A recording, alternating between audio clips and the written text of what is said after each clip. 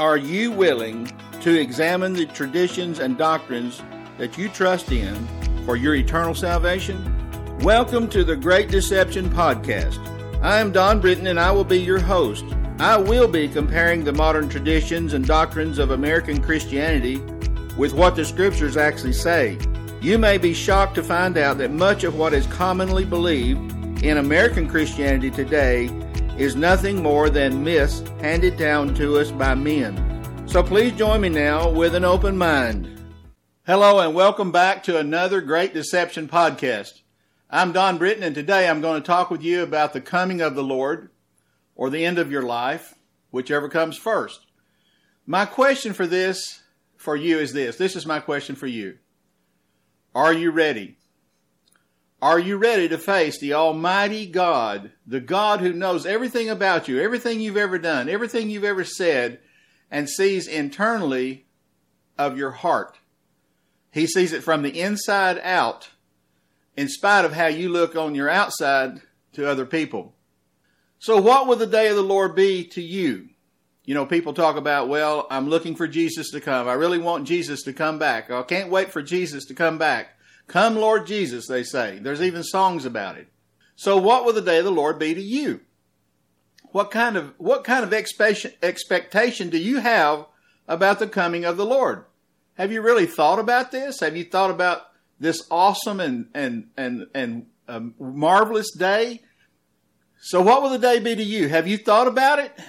In Ezekiel 30 verse 3, he says, For the day is near. Even the day of the Lord is near. It will be a day of clouds, a time of doom for the nations. Now, when I hear the word nations, I always think of a large group of people that are diverse with many different kinds of customs and so forth. To me, that reminds me of the denominational world. So I see the nations as a type of the spiritual nations of the denominations, of Christian denominations. So, you know, it could be then that the message could be here that the day of the Lord could be a time of doom for the denominations, possibly. That's kind of how I see it. In Joel chapter 2, verses 1 and 2, he says this, Blow a trumpet in Zion and sound an alarm on my holy mountain. Let all the inhabitants of the land tremble, for the day of the Lord is coming, and surely it is near, a day of darkness and gloom, a day of clouds and thick darkness. So the day of the Lord is not just a festival time. It's not just a jump up and down time. It's a time of a very serious time, a very sober time. So I want to ask you this question. Who is blowing the trumpet today in the church? Sounding the alarm, warning all of those who call themselves Christians concerning the day of the Lord. Who is doing that? That it's near and that this day is a day of darkness and gloom. And it's a terrible day for many people. It's a terrible day for most people. Rather than a day of peace and safety, rather than a day of happiness. Because, you know, the church believes that almost everybody's going to heaven. The church believes that if you've ever prayed the sinner's prayer, or ever attended a church, or ever got baptized, or ever had any of the spiritual gifts, or ever did anything like pay your tithes, or attend church, or sing in the choir, or do some good deed, you must be a Christian. Or you pray over your food when you eat. That makes you a Christian. See, the church has watered it down so much that the things that God calls a true believer and the things the church calls a true believer, are two completely different things now. So, is the day of the Lord going to be a time of just dancing and happiness, or is it going to be a time of gloom?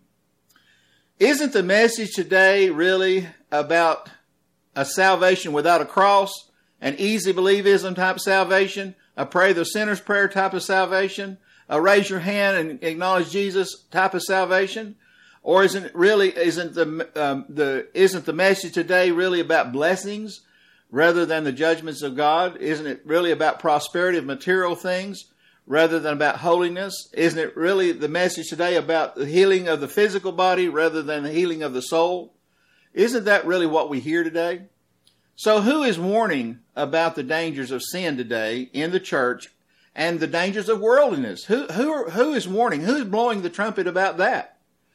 And when is the last time, think about this, when is the last time that you heard a message from your pastor, your Bible teacher, your prophet, whoever you listen to, that cause the fear of the Lord to come upon you. When's the last time that happened?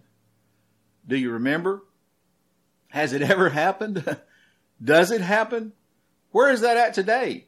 You know, the word of the Lord should be like fire and like a hammer which shatters a rock. We should hear the word of the Lord. It should bring conviction. It should bring the fear of God upon us.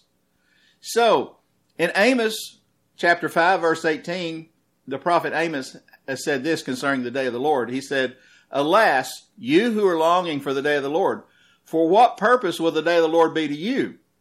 It will be darkness and not light," he says. "It be as when a man flees from a lion and a bear meets him. Or he goes home and leans his hand against the wall and a snake bites him. Will not the day of the Lord be darkness instead of light, even gloom with no brightness in it?" And then he goes on to say, now he's speaking how God feels from his heart. Now he's quoting the Lord, and the Lord says, "I hate and I reject your festivals, nor do I delight in your solemn assemblies, even though you offer up to me the burnt offerings and your grain offerings." He's talking about our worship service. "I will not accept them. And I will not even look at the peace offerings of your fatlings." In other words, he's using the type of the old law to speak to us today. So here's what God said. "Take away from me the noise of your songs. I will not even listen to the sound of your harps. But let justice roll down like waters and righteousness like an ever-flowing stream." So here we see what the Lord really wants. He's not wanting our religion. He's not wanting the worship service that we present to him. He's wanting righteousness and justice to be in the hearts of his people. He wants it to be in the church. So the question is, do you understand now that the Lord is not the least bit impressed with our worship services or our songs or musical instruments or how good the choir sung or how beautiful the orchestra was? It doesn't impress God at all.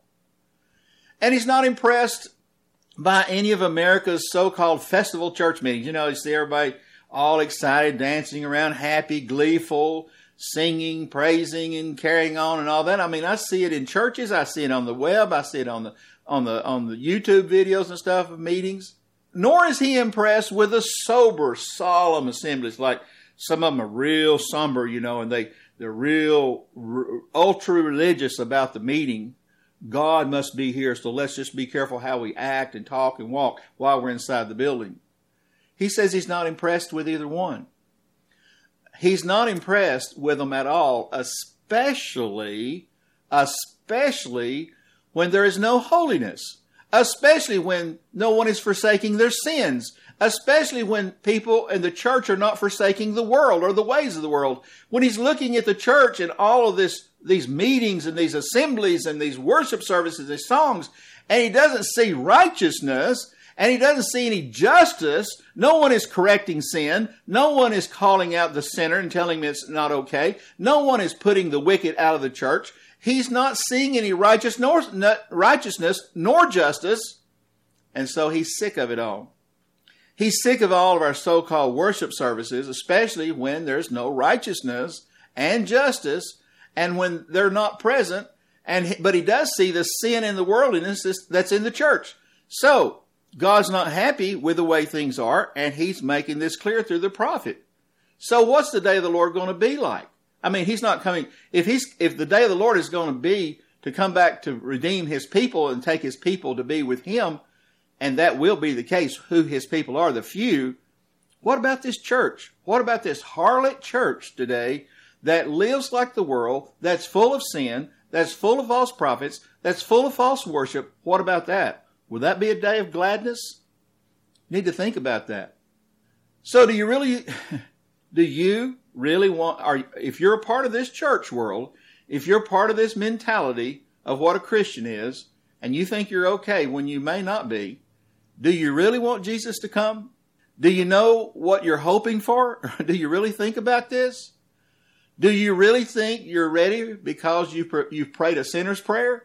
Do you think you're ready because you go to church somewhere? You attend church? You think that's your service to God? Just because the sign says services, 10 a.m., 6 p.m. or whatever? You think that's serving God because you go sit in a pew? You think that's what God wants from you?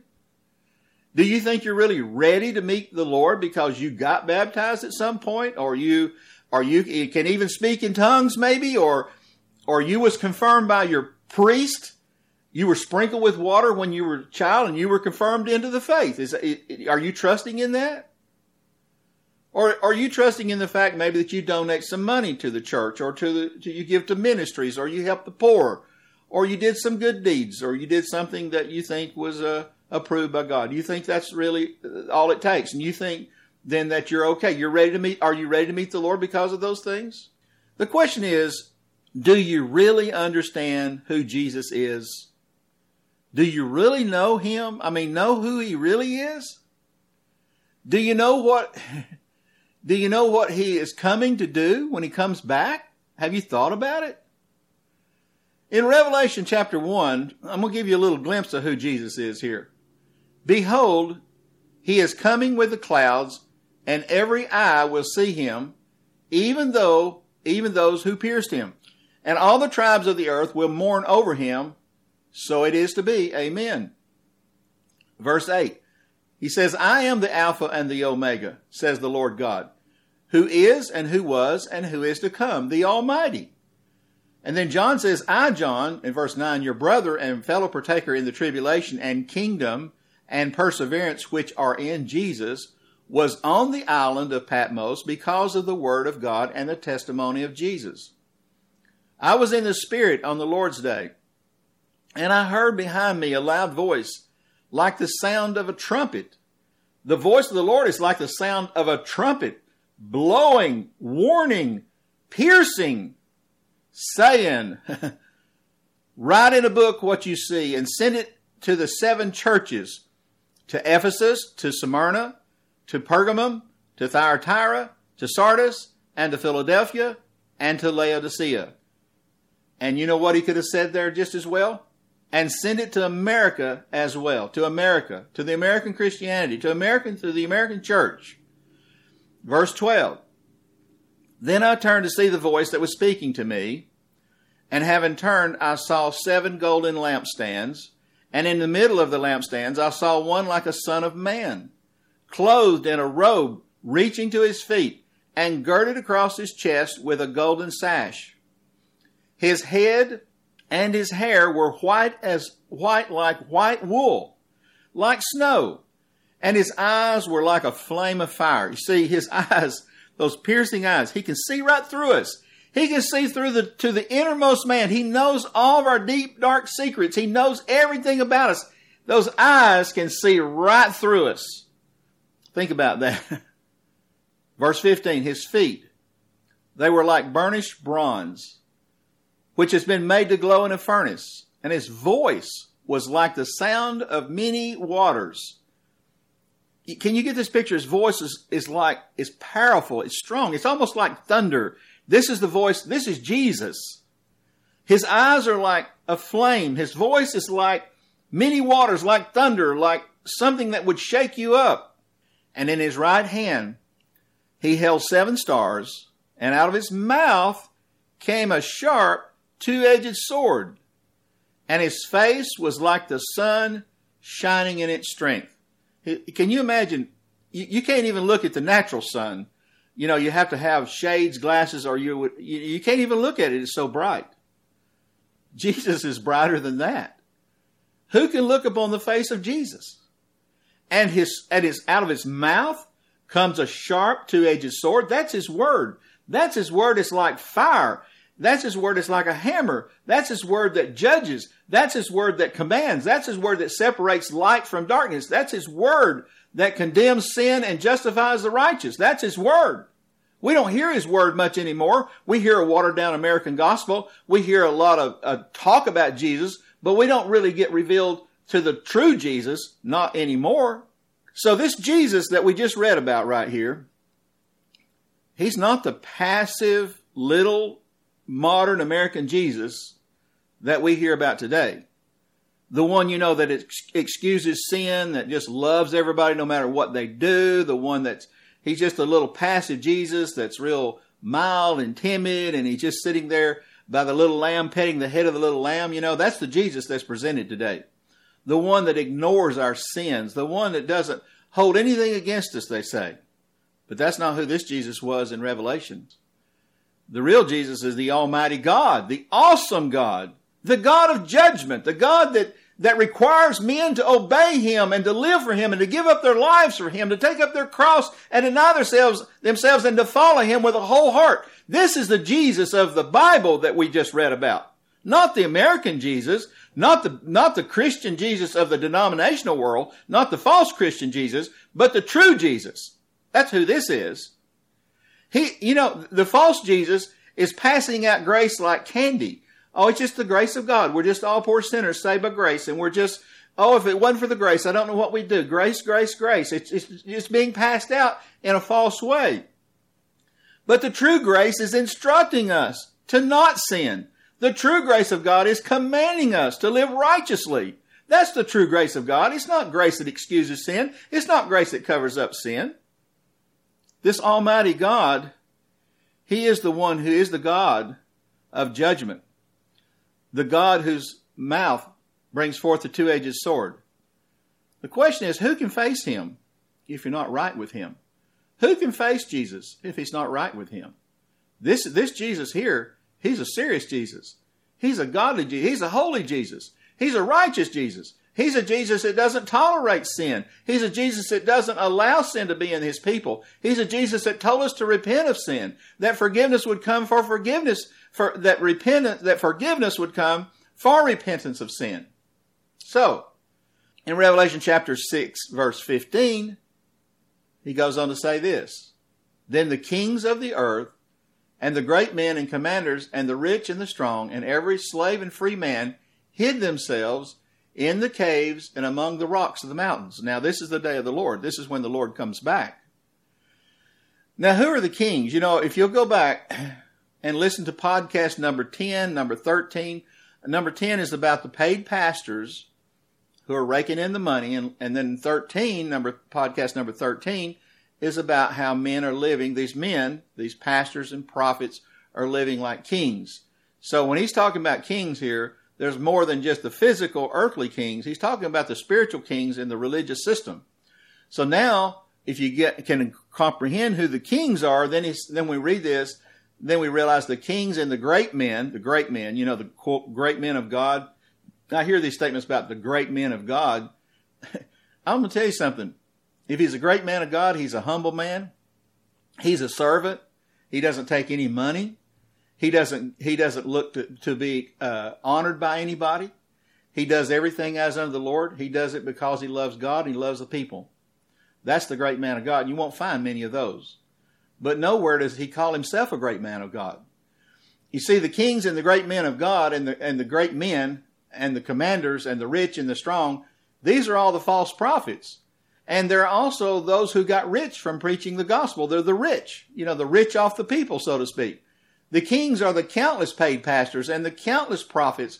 They're the ones who are paid preachers, living like kings from the monies that others have worked for. So again, listen to podcast number 10, number 13. You'll understand more what I'm saying. These are the ones who will be trying to hide themselves. Now get this picture. They'll be trying to hide themselves when the Lord comes. And they won't be alone. They'll be hiding themselves along with the ones along with the ones who followed them. When the Almighty Jesus comes back, and He is this terrible God of judgment, this terrible and awesome God to fear if you're not in the right place with Him, all these people and all these prophets are going to be trying to hide themselves from Him. And then in verse 16, Revelation 6:16, and they said to the mountains. Now here it is. These pastors and prophets and these kings and those that got rich, all these so-called religious leaders and the people that followed them, here's what they're going to say. And they said to the mountains and to the rocks, fall on us and hide us from the presence of Him who sits on the throne and from the wrath of the Lamb. Verse 17, for the great day of their wrath has come, and who is able to stand?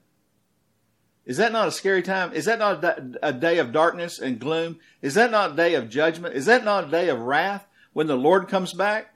Because few are those that enter the kingdom, very few. the masses of people will be under wrath. The masses of people, the vast majority of people, the massive majority of everyone who claims to be a Christian is going to be under the wrath of God. And the vast majority of prophets and pastors and teachers of the Bible are going to be in that same mix. And they're all going to be exposed. They're going to be exposed for who they are. And they're going to want the mountains to fall on them. When they're exposed and when the reality of who they really are, when they wake up, when the reality of Jesus is revealed to them when he returns, they're going to wish that the mountains and rocks could fall on them to escape the judgment and to escape hell that's coming upon them. So, in 1 Peter 4, verse 17, this is all over the Bible. I don't know, we never hear anybody talking about it much. Peter said, for it is time for judgment to begin with the household of God. It's going to begin first with us. And if it begins with us first, what will be the outcome for those who do not obey the gospel of God? And if it's with difficulty that the righteous is saved, what will become of the godless man and the sinner? What will become of them? That's a good question. What is going to become of them? Well, we just read about what's going to become of them. They're going to wish the mountains and the rocks would fall upon them. And let me just read, he even explains in Hebrews what's going to become of them. So let's read that. Hebrews 10:26, for it says, for if we go on sinning willfully after receiving the knowledge of the truth, there no longer remains a sacrifice for sins. Now let me explain to you, if you go look it up in the Greek, that word knowledge of the truth is to have the exact saving knowledge of Christ. In other words, you know God. It's not about knowing about God. It's about knowing him. It's about being aware of him and the fact that he has saved you. And so you're a saved person right there at this point. He goes on in verse 27 to say, but it's a terrifying expectation of judgment. So if you go on sinning willfully after receiving the knowledge of truth, there no longer remains a sacrifice for sins, but a terrifying expectation of judgment and the fury of fire, which will consume the adversary. So you're going to be put in the same category if you're a believer and you've been saved, but you decide to go on willfully sinning. You decide to continue willfully sinning, thinking that you're going to be okay, which is where most people are today. Think, well, it's okay. At least I'm saved by grace. At least I'm a child of God. At least God has died on his cross for my sins. And I know that I'm not perfect, but I'm just a poor sinner saved by grace. That's what's pretty much out there today. So go on willfully sinning after being saved.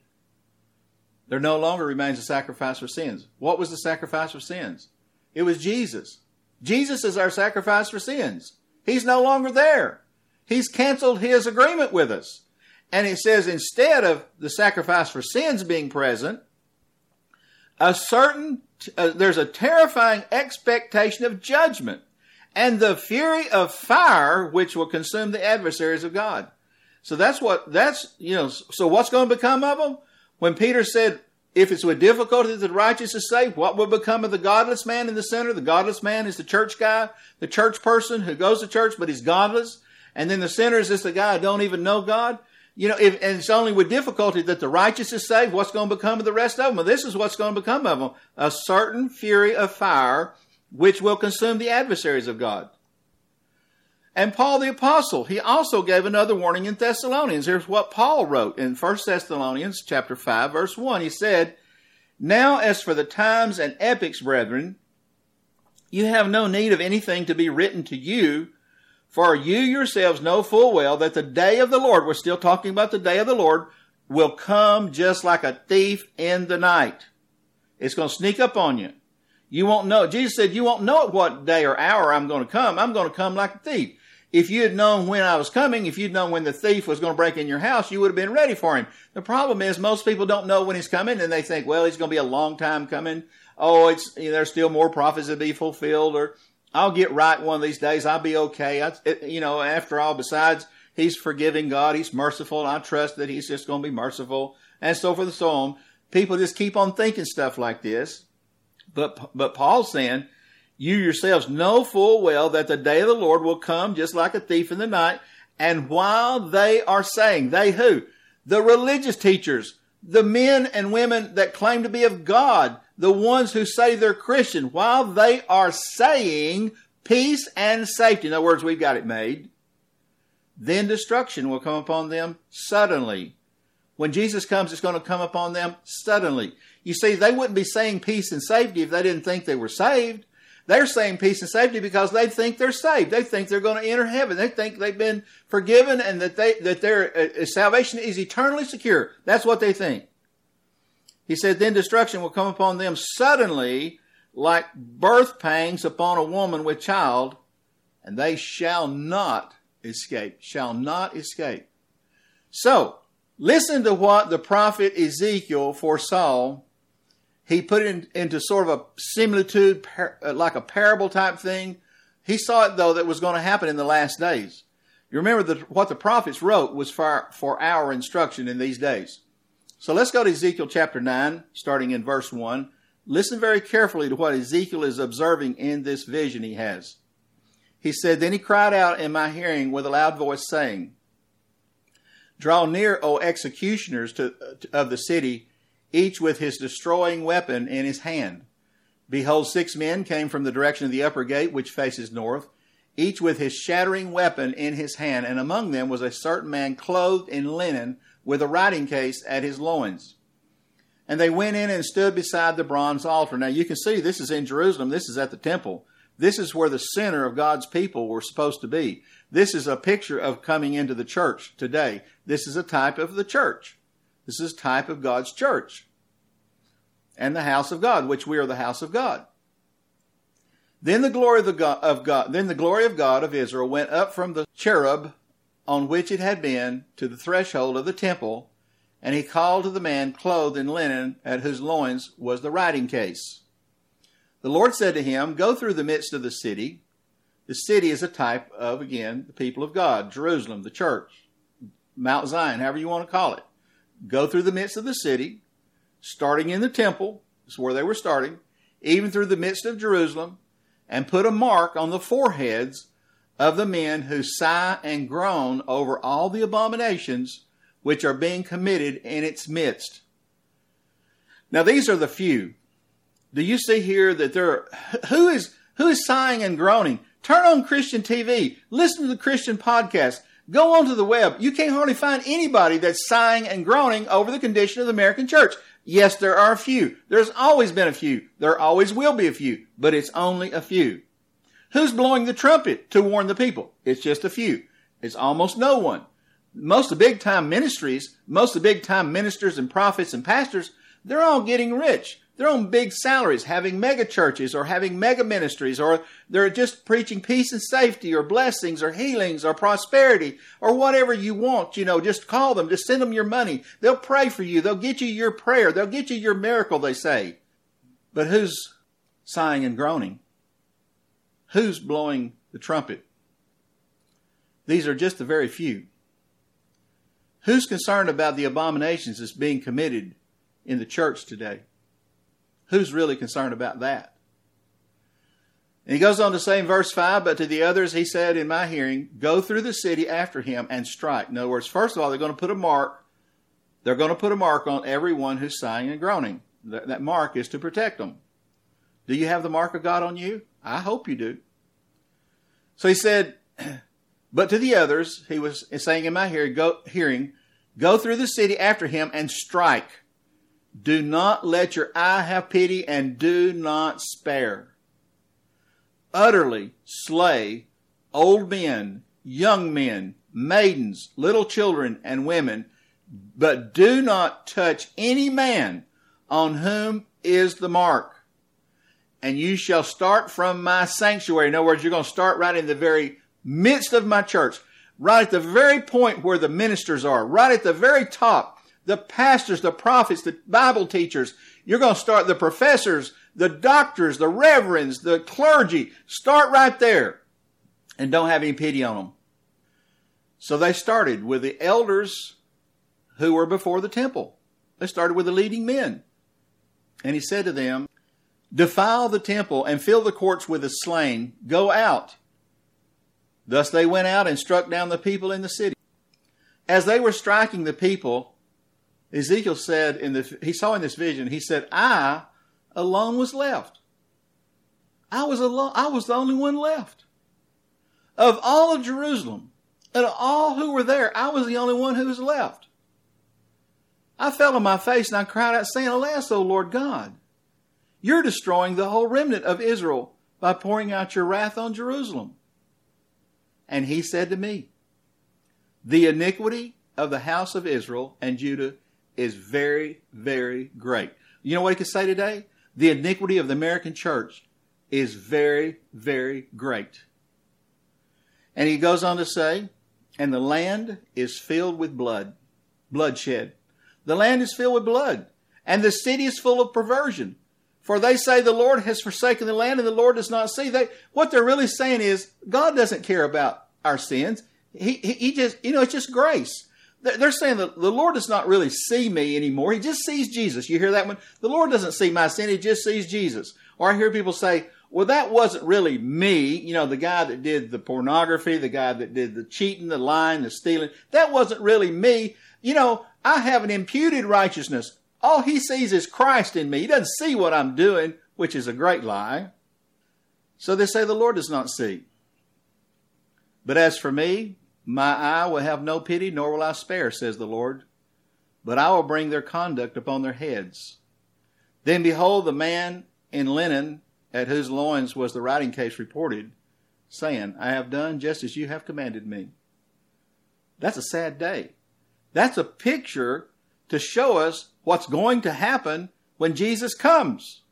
He's going to start with the quote, great men of God and start slaughtering from that point all the way down through the rest of the congregations of all the people who have trusted in these men, who've trusted in these false doctrines, who have trusted in the false Jesus, and he's going to have a great slaughter. So this is a warning for the present time. Judgment does begin with the household of God. And the Lord will begin with the pastors and the priests and the prophets and the teachers who have defiled his church for unjust gain. They've defiled the church by failing to turn people from their sins. They defile the church by teaching false doctrines and false grace. They defile the church by having a perverted salvation, by tickling ears, by glorifying themselves, and for destroying the lives of God's people by misleading them for personal gain, for money, for reputation, for a life of ease, for being a king, for getting rich, for taking it easy, for being honored by men. Whatever it is, they're selling people's souls. They're destroying people's souls for their own personal gain. So when the Lord comes, there will be a great slaughter of these false prophets and of these false teachers and these false pastors and these reverends and these clergymen and these doctorates and all these men who claim to be the leaders of God. They're going to be slaughtered, except for the few who sigh and groan over the abominations being committed by the church. Remember what Jesus said. Only a few will be saved. And it's because only a few will sigh and groan over the condition of the church. Only a few will be blowing the trumpet to warn people. Only a few will be persecuted and hated and called crazy and cult and everything else because they say what God says. Only a few will have the mark of God on them. Only a few. In Matthew 7 verse 13, Jesus said, enter by that narrow way, that narrow gate. For the gate is wide and the way is broad that leads to destruction. That's what I'm talking about. This broad gate is the whole American Christianity denominational world of false teachers and false prophets and false doctrines. This is the wide way. This is the way that leads to destruction. And many are those who enter by it. For the gate is small and the way is narrow that leads to life. It's very narrow. It's small. It's difficult. And there's only a few who enter by it.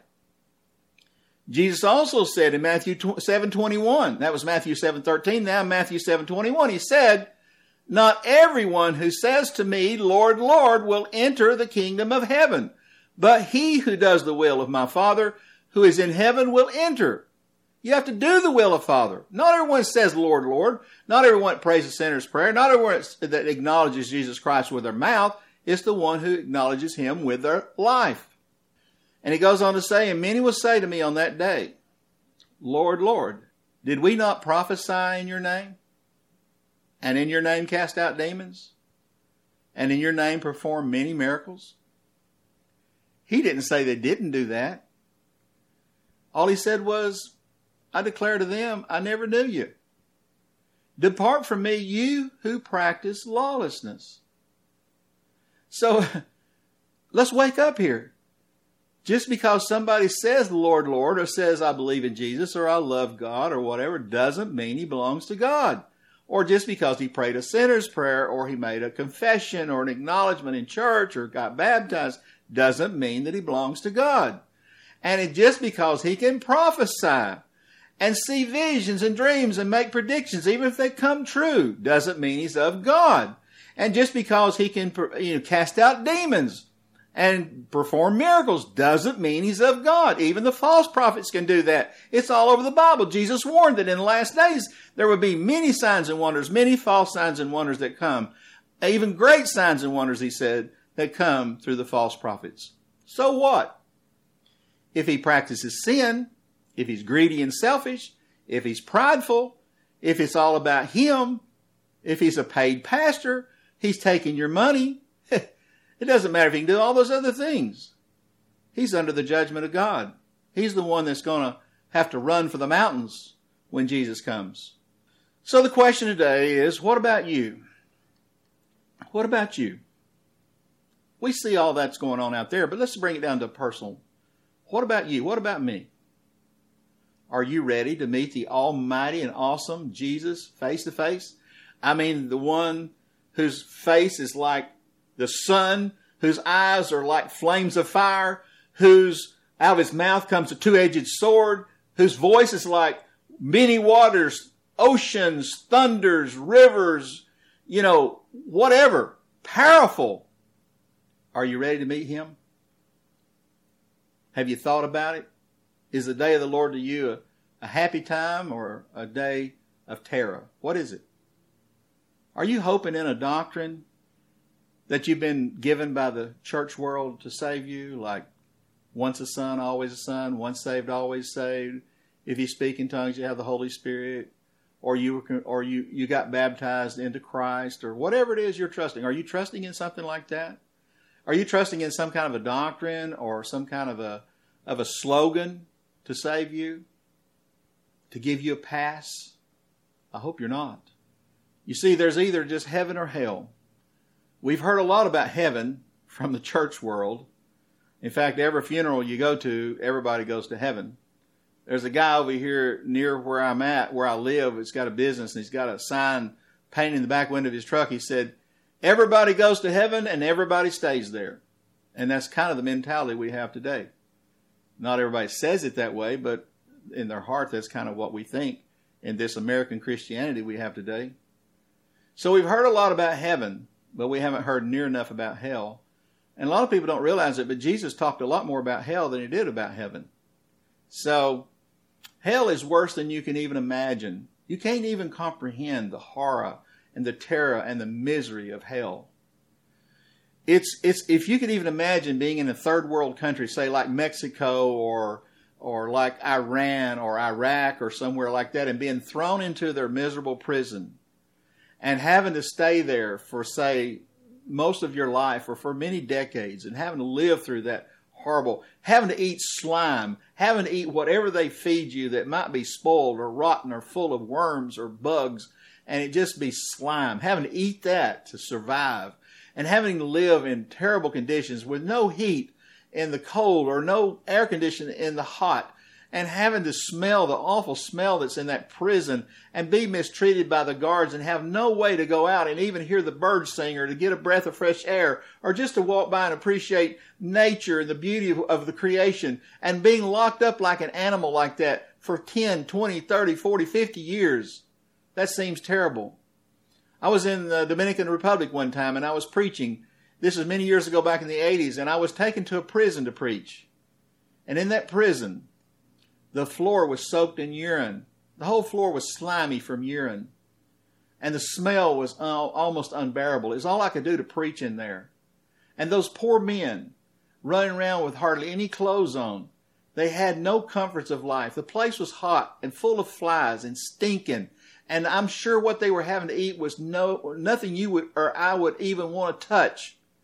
And they were locked up there. And that's kind of like hell, except hell is 1,000 times worse. Is there anything on this earth worth going to hell over? So, hell is not just a prison sentence that you're going to get out in 10 or 15 years. No, sir. Hell is forever.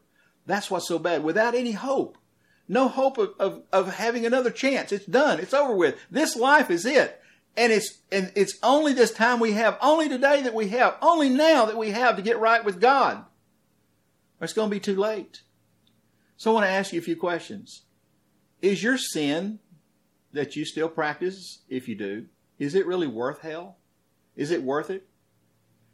Is your stubbornness to leave your false church, your false denomination with its false doctrines, is it really worth it to go to hell over? Is your love of the world and the things that the world has to offer, all the pleasures of the world, is it really worth hell? Is it worth it? Is your desire to be accepted by your family and friends as a good old guy, as a nice warm person, because you don't want any conflict, you don't want any rejection? Is your family and your friends really worth going to hell over? Are they really? Think about that. Are you going to take a stand against what's wrong? Are you going to stand up for what's right for Jesus? Or are you just going to go ahead and go along with the go along with everybody? Is your stubbornness that you may have in your to give up your false hope in a doctrine or a sinner's prayer or a church slogan or a denominational belief, is your stubbornness to give that up really worth going to hell over when it's wrong? Do you hold a grudge against anybody? Do you have any unforgiveness towards anybody? Maybe your parents wronged you. Maybe a spouse. Maybe a divorce. Maybe you were cheated in business. Maybe your neighbors done you wrong. Has anybody done you wrong? And are you holding on to a grudge? Is it really worth going to hell over to not forgive them? Because Jesus said if anybody won't forgive, neither will he forgive. Do you love your denomination and your pastor so much that you go to hell for them? Is it really worth it to you? Or is your obsession over, or your addiction over with something, and maybe an obsession over sports or pornography or video games or anything, or your addiction to any kind of a chemical addiction or alcohol or tobacco or drugs or addiction to anything, mentally, physically, or otherwise, is it really worth going to hell over? Is your laziness and your unwillingness to study the Scriptures to show yourself approved as a workman, acceptable to God, who needs not to be ashamed, handling accurately the word of truth, is your laziness to do that worth going to hell over so you'd know the truth for yourself? Jesus asked this question, what will a man give in exchange for his soul? And for years, my answer to that is not much. Really not very much. Can you imagine standing before the Lord in judgment? And he looks at you and says, okay, what did you give in exchange for your soul? And you open up your hand and you've got this meaningless little idol. This little thing, this little worldly doctrine of the church, or this little false religion, or this pet sin, or you just couldn't give up your addiction or your obsession. And this little thing is just a little tiny. Now when you look at the big picture, you look all around at eternity, this thing looks like just a little disease or something. And he says, what did you give in exchange for your soul? And you said, I just held a little grudge against someone I wouldn't forgive. And he says, depart from me, for I do not know you. What a sad day. So what will you give in exchange for your soul? I hope that you will not be one of those people that would wish for the mountains and the rocks to fall on them when Jesus comes back. That's the reason why I'm talking about this today, because you still have time, if you're not right, to get right with God, to give up your false religion, to give up your false hope, to give up your idols, your sin, to give up your false doctrines, to give up your false relationships. Give up everything that's wrong and give your whole heart to Jesus Christ, and from this point forth to follow Him and obey Him till you draw your last breath, faithful until the end. If you think you're going to be okay, if you still think you're going to be okay by just being lukewarm, by being passive, by thinking it's all going to work out, then I'm sorry to tell you that you're going to be one of the ones that will wish that the rocks and the mountains would fall upon you at the end of time. I've done my part today to warn you and to try to stimulate you to think and maybe towards repentance. I hope you listen next week to another Great Deception podcast. I really do. Thank you for listening to the Great Deception podcast. You may visit my website at www.christianmyths.org for more information, for my blog, and for my email address. You can also get my book, The Great Deception of American Christianity Without Christ, on Amazon or on my website. Also on my website, you may download 2 free chapters of my book. I hope you join me next week as we continue to examine the Great Deception.